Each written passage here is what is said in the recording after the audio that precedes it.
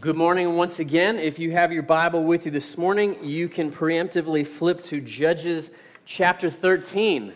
We have made it to the top, or in some sense to the bottom here of the book of Judges. This will be our final week going through the book of Judges as we approach a character who a lot of people are familiar with. His name is Samson. Samson is going to do a phenomenal job of, for one final time, just driving home this reality that we are very much outside of Christ, a broken people, a sinful people, in need of God's grace. But even as there is that bad news, we see throughout this Old Testament book of Judges the good news that God has made a way, that God is good, that God is grace-filled, that God is faithful.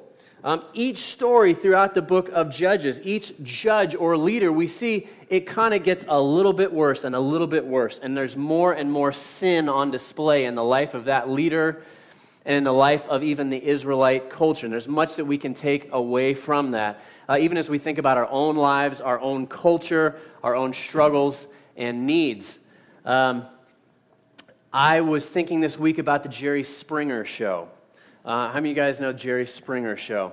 I was shocked to find, maybe you didn't know this, let me bless you with this, the Jerry Springer Show has run for 27 years in a row, and it just ended in 2018. I was thinking that was a thing from my childhood, which it was, but it has had a long legacy, if you will, here in the United States. And you know, the general theme or the topic for any given moment of the Jerry Springer Show is something like, you know, my grandmother's best friend's roommate was my son-in-law's lover that I met when I was drinking while in jail under the influence of drugs. That's sort of a good common title for a Jerry Springer episode, right?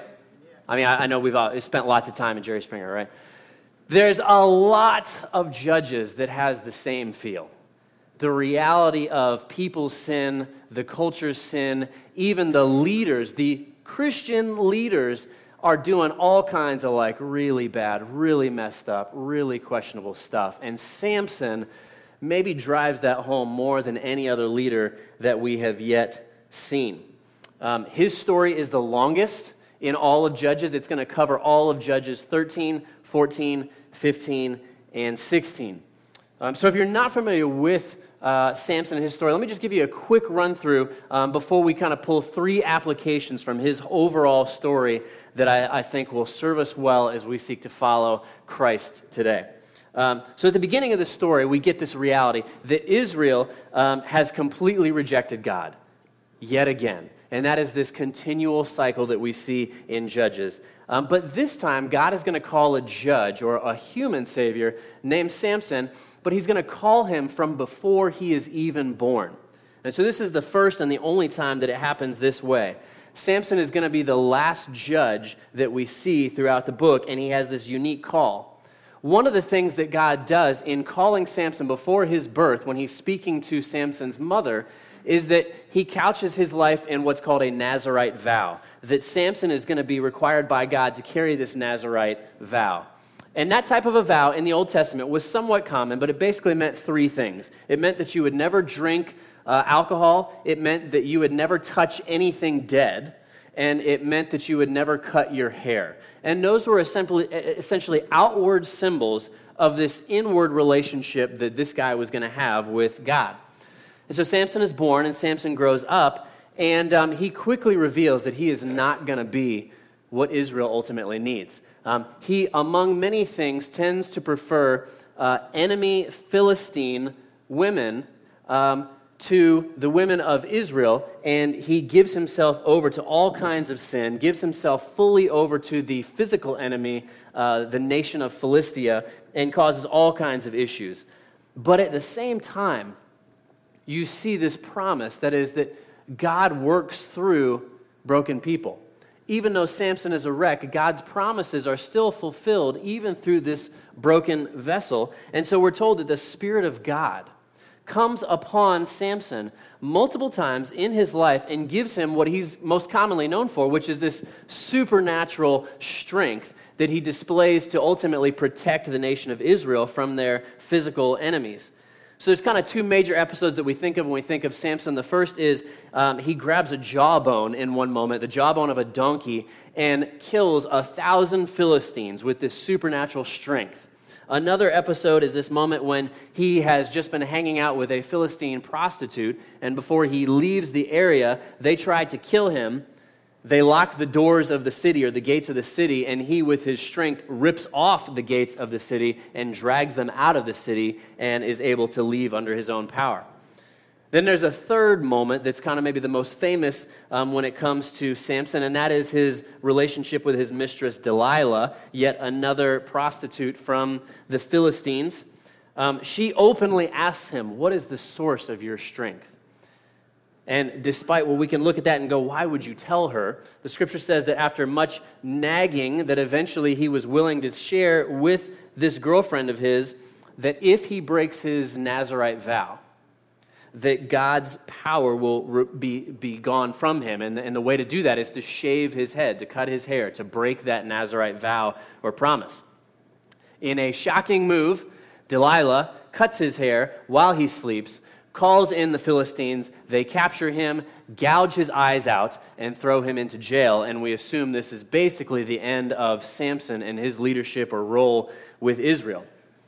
The final moment in his story, Judges chapter 16, we fast forward to him being brought out to a Philistine party that is in their temple for Dagon. They place him against two pillars, lock him up to mock him and just be entertained by him. And he prays and he asks God, give me the strength one last time. And the scripture says that he was able to push down the two pillars that held up the temple. And the temple crumbled, killing him and all of the enemy Philistines in the area. Thus ends the jaded story of Samson. I want to give you from this crazy story 3, I think, really important, really powerful applications for our lives today. And I just want to be real clear up front. Let me give you the bottom line here of this whole story, this whole episode. And that is this, that the stories of Samson's birth, of Samson's life, and of Samson's death show us ourselves. And in particular, what it shows us is that we are weak people, saved through faith in a strong Savior. Let's take a moment, let's pray, and then we're going to jump into these 3 applications this morning. Heavenly Father, we do recognize that you are good and you are strong. And Father, would you open our eyes to just place our focus and our faith on you afresh this morning. Lord, it is not hard when we are honest to see that we are weak, that we make mistakes. There is much to look at Samson's life and see his mistakes. But God, we cling to your grace even as we see ourselves in this story. Lord, we pray that you would teach us to trust more in you through your word today, and we ask this in Jesus' precious name. Amen. Number 1, Samson's birth. Samson's birth story is going to show us our need for the birth of Jesus. Let's read just the first 5 verses that open this whole story. This is Samson's birth narrative, and see what kind of stands out here. The scripture says this beginning in verse 1 of 13. And the people of Israel, again, did what was evil in the sight of the Lord. So the Lord gave them into the hand of the Philistines for 40 years. There was a certain man of Zorah, of the tribe of the Danites, whose name was Manoah. And his wife was barren and had no children. And the angel of the Lord appeared to the woman and said to her, Behold, you are barren and have not borne children, but you shall conceive and bear a son. Therefore be careful and drink no wine or strong drink, and eat nothing unclean, for behold, you shall conceive and bear a son. No razor shall come upon his head, for the child shall be a Nazirite to God from the womb. And he shall begin to save Israel from the hand of the Philistines.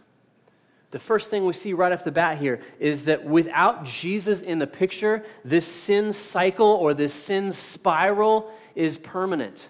And they cannot seem to change it outside of an intervention of a real Savior. So that cycle, as we've talked about before, begins with sin, that the Israelites forget God and they worship false gods. And then it leads ultimately to their own slavery, both in this case to the Philistines, but also spiritually as they give in to their idols, it brings nothing but death and destruction. that leads to supplication or prayer, crying out to God in repentance and saying, God, we've forgotten you once again. Please help us. Please save us. Which God responds to in salvation, and God will raise up this human judge to step in and help Israel. But we're going to see over and over again here, one last time, that the Israelites as a people obey for a little while, and then they turn right back to their old ways. Samson's birth is actually going to give us a whole bunch of hints here that God is ultimately bringing something new, that God is bringing something better, that God is bringing something permanent to fix what seems to be the permanent problem of sin in their lives. First, there's this, the Philistines themselves. The Philistines show us that the enemy of sin is real, and it's powerful, and it's deadly. We're told that they basically owned and oppressed the Israelites for 40 years. Throughout Scripture, the number 40 is a number that means completion, final completion. It's the Scripture's way of saying the Israelites are dead, that there is no spiritual hope in their current situation, and that the Philistines as a physical enemy are incredibly dominant. The Philistines were known to be really the first culture that figures out how to use iron weapons. And so because of that advanced technology, they really dominate everyone else around them, including the Israelites, for generations and generations. They were known in particular for being cruel, particularly disgusting. They're actually known for using said iron weapons to mutilate all of the male soldiers before they would execute them after a battle. So you see that just the grossness and the terror that evil brings. The Philistines represent that. But secondly, if we look just at those 5 verses, something is missing. Something that we've seen in some form or another throughout all the other episodes within Judges, but now suddenly, did you see what was missing? There's no repentance. There's no comment of any kind where Israel cries out. There's no asking for help. There's no turning from sin. There is no repentance. They don't want God. And so what's got to happen here is what's got to happen in our lives. God's got to act. God's got to move. God's got to act first because he wants them, because he loves them. There's a reality here for us. Don't think of yourself as wounded by sin. Think of yourself as dead in your sin outside of Christ. The New Testament picks this exact reality up. In Ephesians chapter 2, it begins, the first 3 verses says this clearly.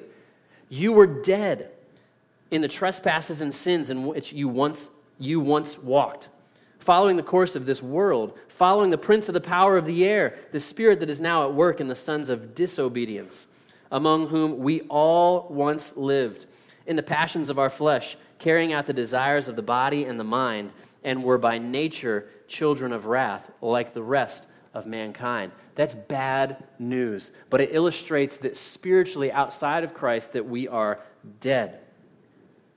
We see some more little factors, though, that are helping us understand the big picture here. Third thing we see is the promise comes before the judge is even born.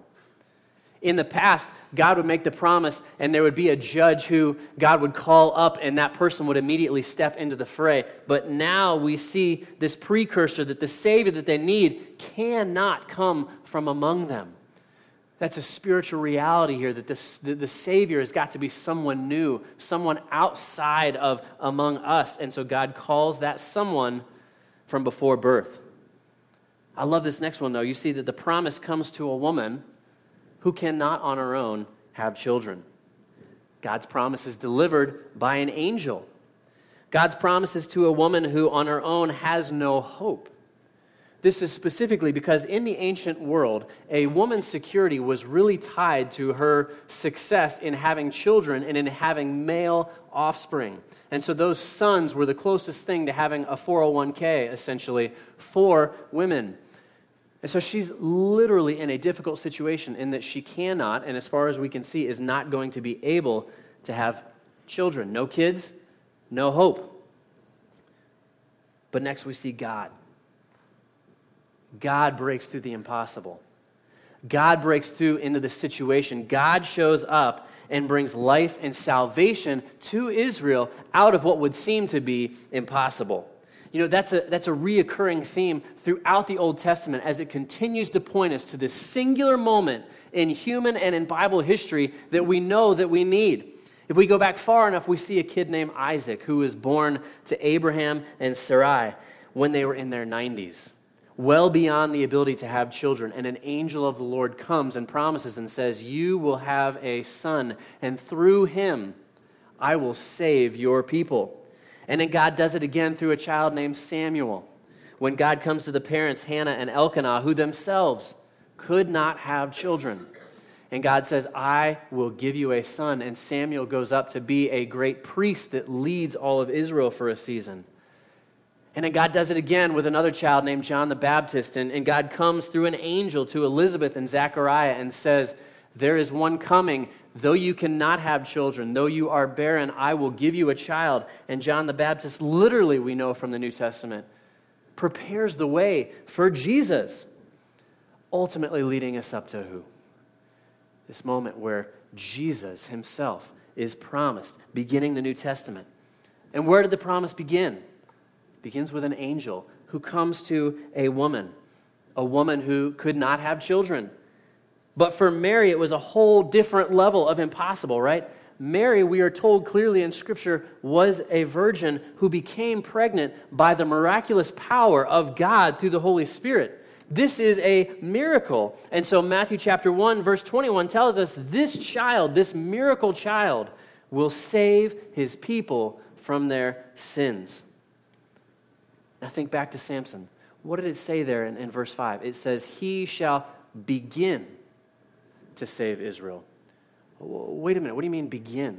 Isn't Samson the last judge in the whole of the book of Judges? Yes, he is. So is Samson going to be able to finish the job? No. Well, who's going to do it? All of the book of Judges is pointing us to the one Savior who will come and will finish bringing real salvation. This is so important, guys. God is bringing salvation to a people who don't seek him, who don't want him, who have nothing to offer him, and who are in reality hopeless. This is so important for all of us because no matter who you are or what you've done or what you think you've done wrong, there is grace available to you from God who is reaching out and offering salvation to you. No matter what guilt you might carry, no matter what secret sins that you think nobody else knows, God knows, and still out of love has sent a Savior for you. There is literally no sin that you can commit that is somehow so great that God cannot or will not forgive it and bring his grace to you.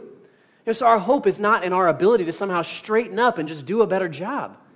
They try that over and over in Judges, and it never works. Our hope is not in our ability to somehow fake our obedience and create this outward persona that says, look at how good I am on the outside, and yet on the inside we know the sin is still there, the problems are still there. The promise is from God, a son that can save in our weakness.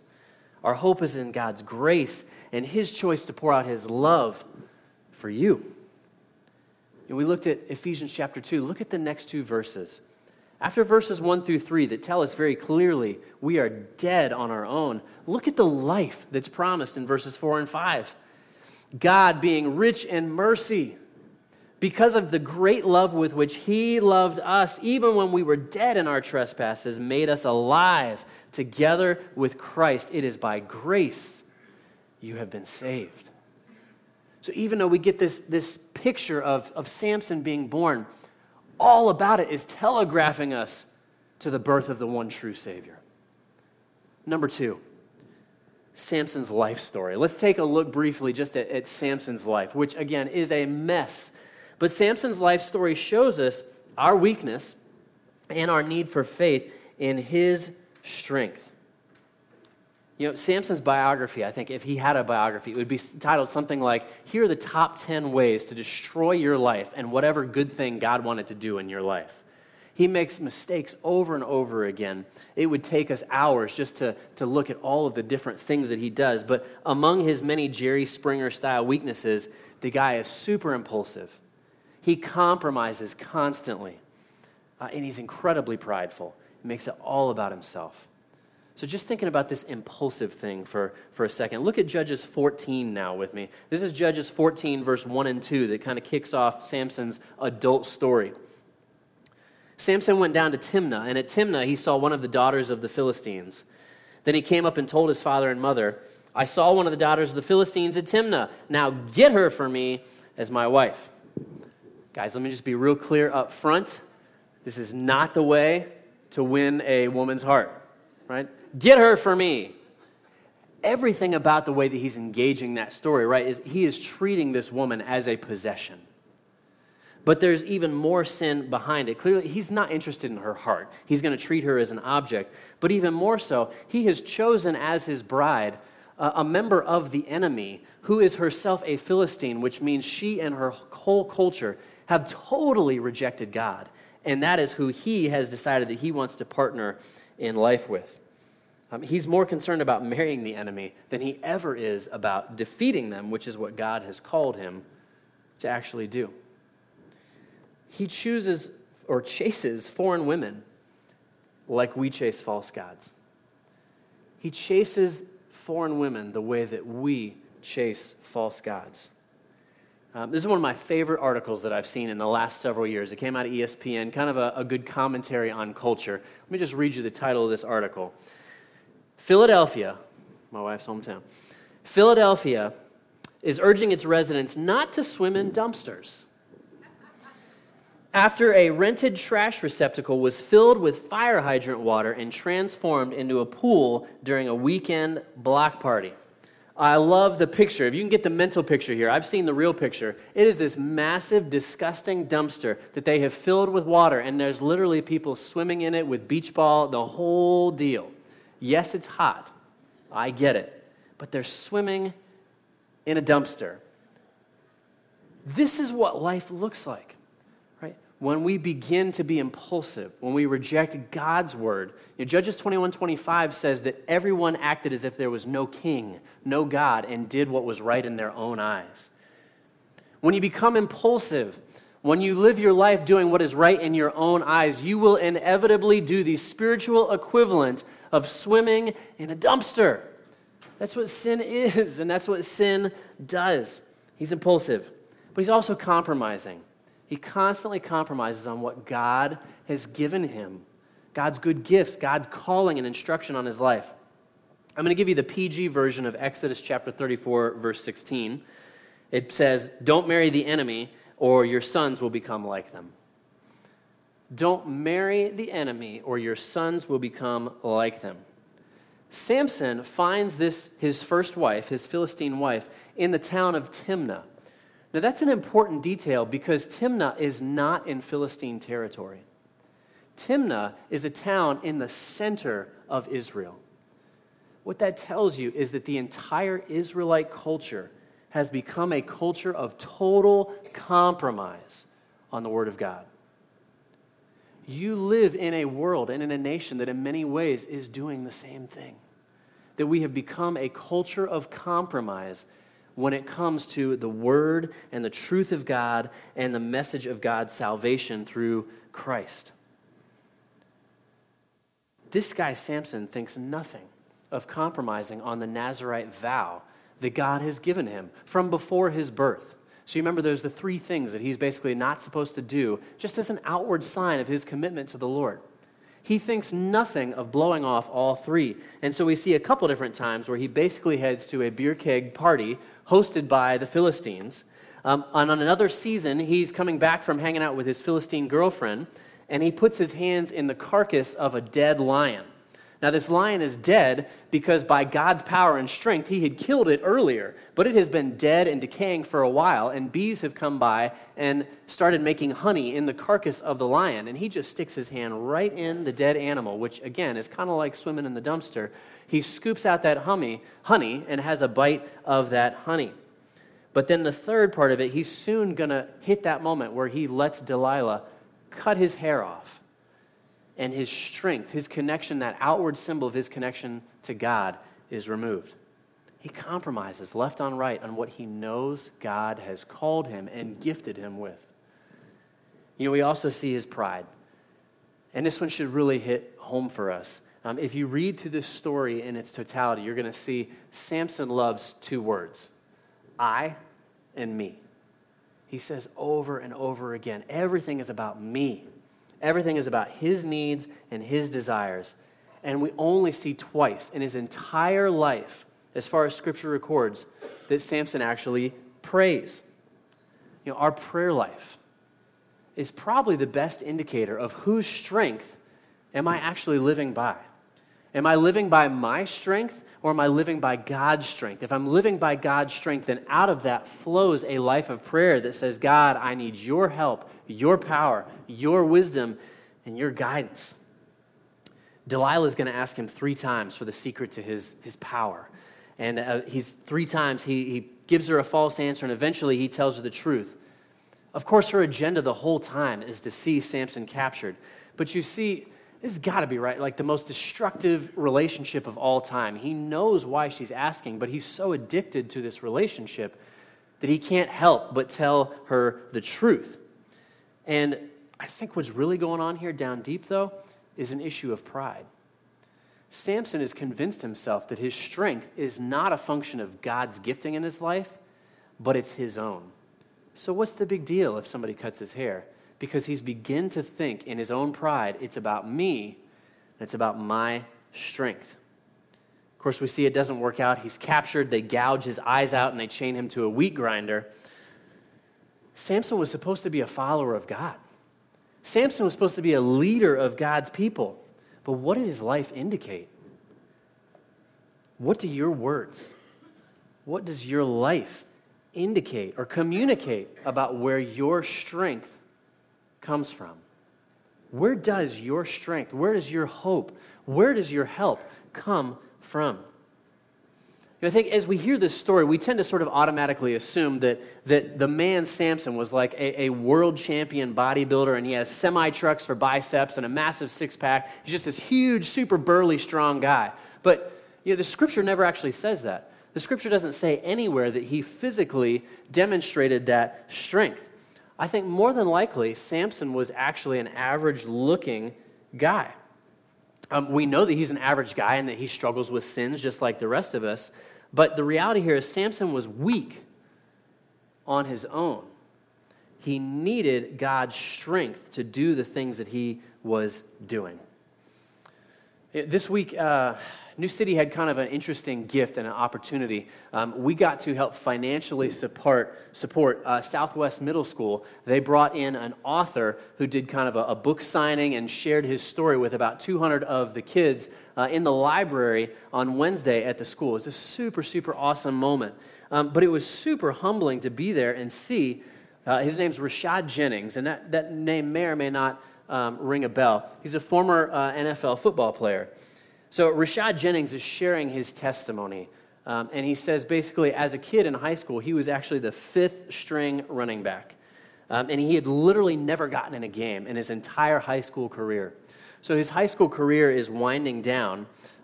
He still has never gotten in a game. And he says, oh, and by the way, I had a 0.6 GPA.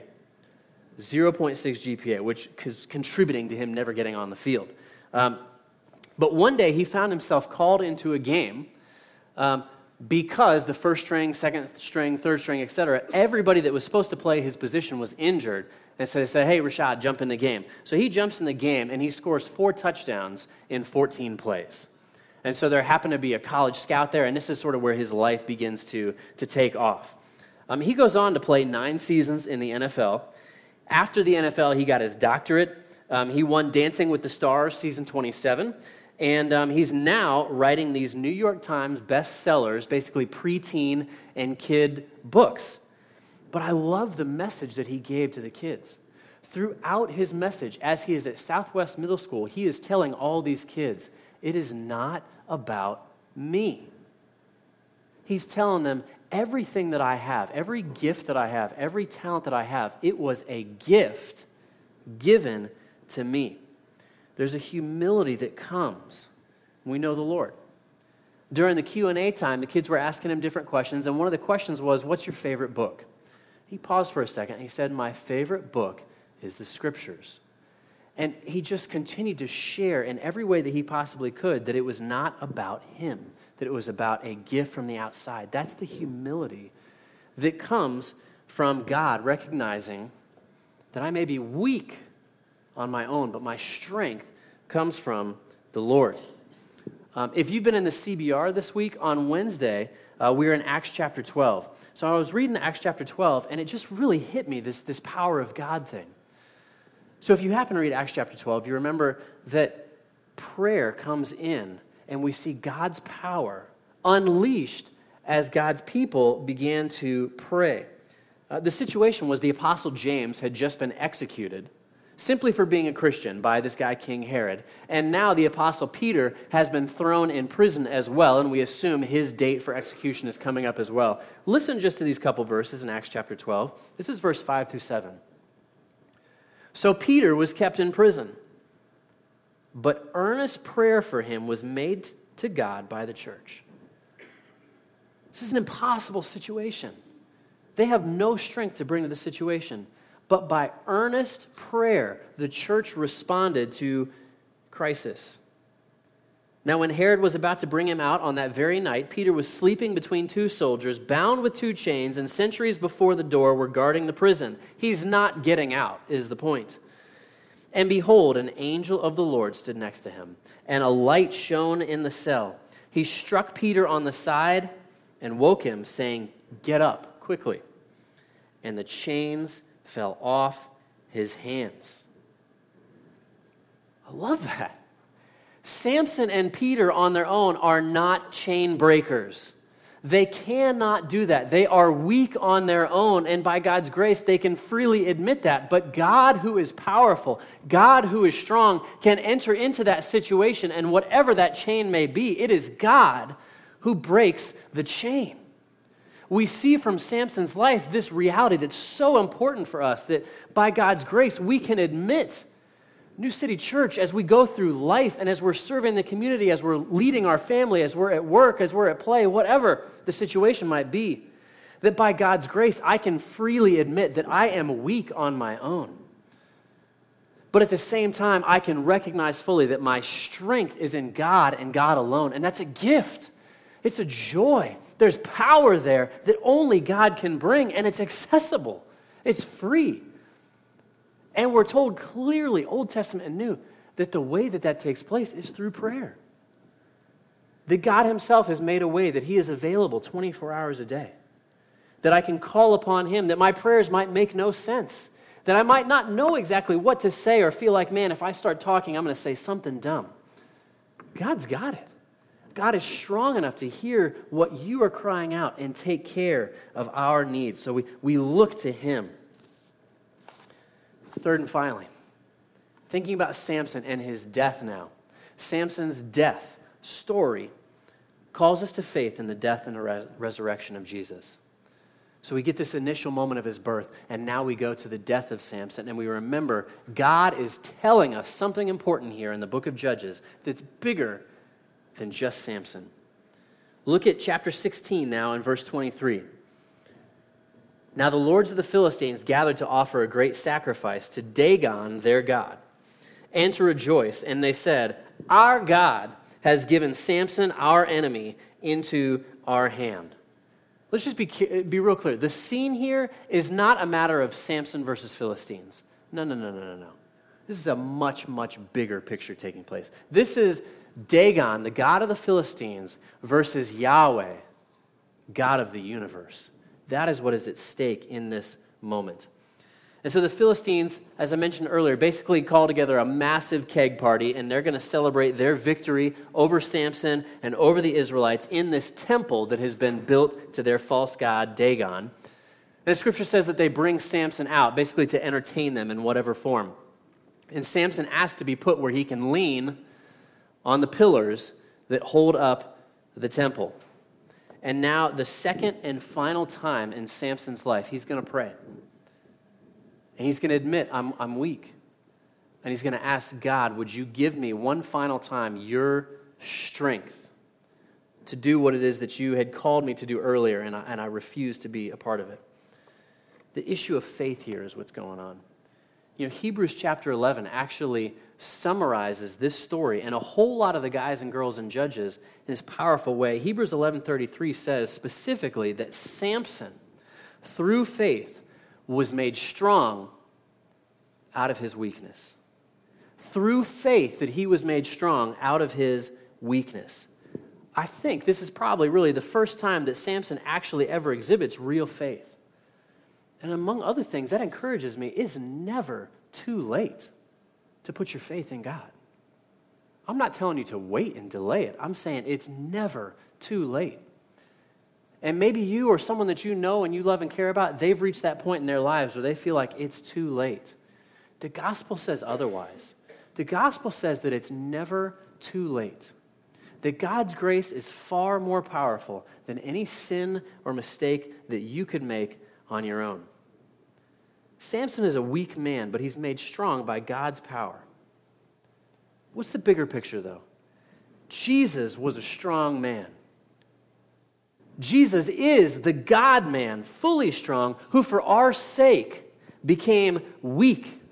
The gospel is admitting that I cannot do it on my own, that I need someone stronger than me, Jesus Christ, the Son of God, to come and do for me what I could never do myself. And the gospel message is that God has provided that way of hope and of salvation. Look one last time at the life of Samson and see where it inevitably points us. This is verse 29 and 30 of chapter 16. Then Samson called to the Lord. Here's his prayer. And said, O Lord God, please remember me and please strengthen me only this once, O God, that I may be avenged on the Philistines for my 2 eyes.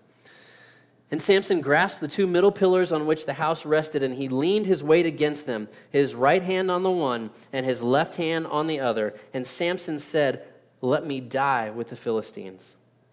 Then he bowed with all his strength, and the house fell upon the lords and upon all the people who were in it. Let's be clear. Samson died because of his own sin.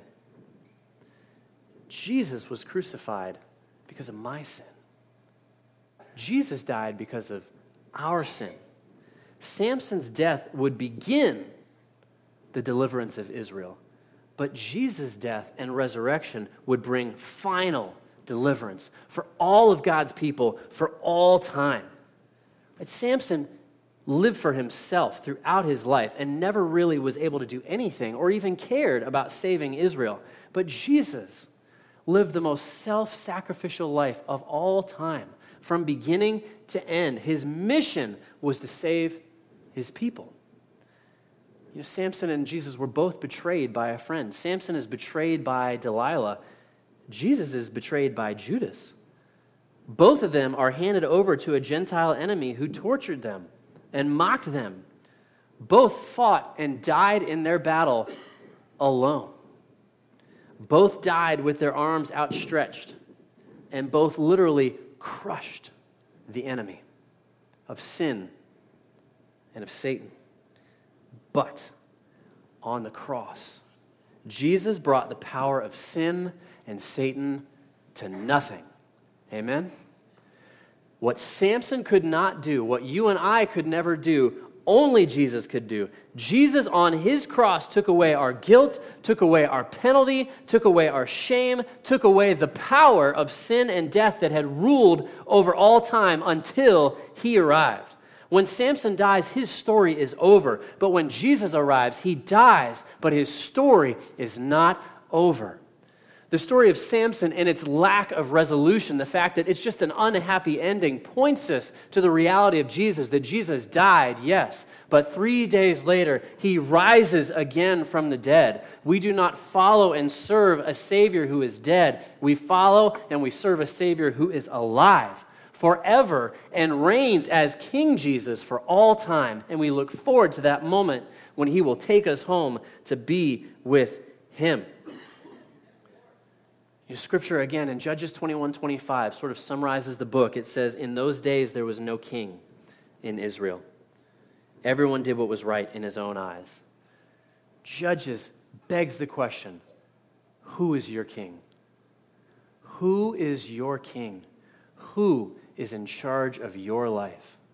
The good news of the gospel says, come, lay down your burdens, lay down your mistakes, lay down the ugliness of your sin and take up salvation that Jesus has already accomplished for you in his death, arms outspread on the cross, and his resurrection and new life that he offers freely to all who will ask. And so maybe today is the day that you ask and say, Jesus, save me. Or maybe today is the day that you say, Lord, I have asked you to be my Savior, and yet I continue to stumble. I continue to fail in this area and in that. But Jesus, I'm setting aside my weakness and I'm taking up your strength by your grace through prayer, asking you to be my Lord, my King, and my Savior. I'm broken, and I can say that with joy because you are a faithful God. Amen? Let's take just a moment. Let's go to the Lord right now. Let's pray. Let's admit our weakness. Call upon him as a good and faithful and loving God.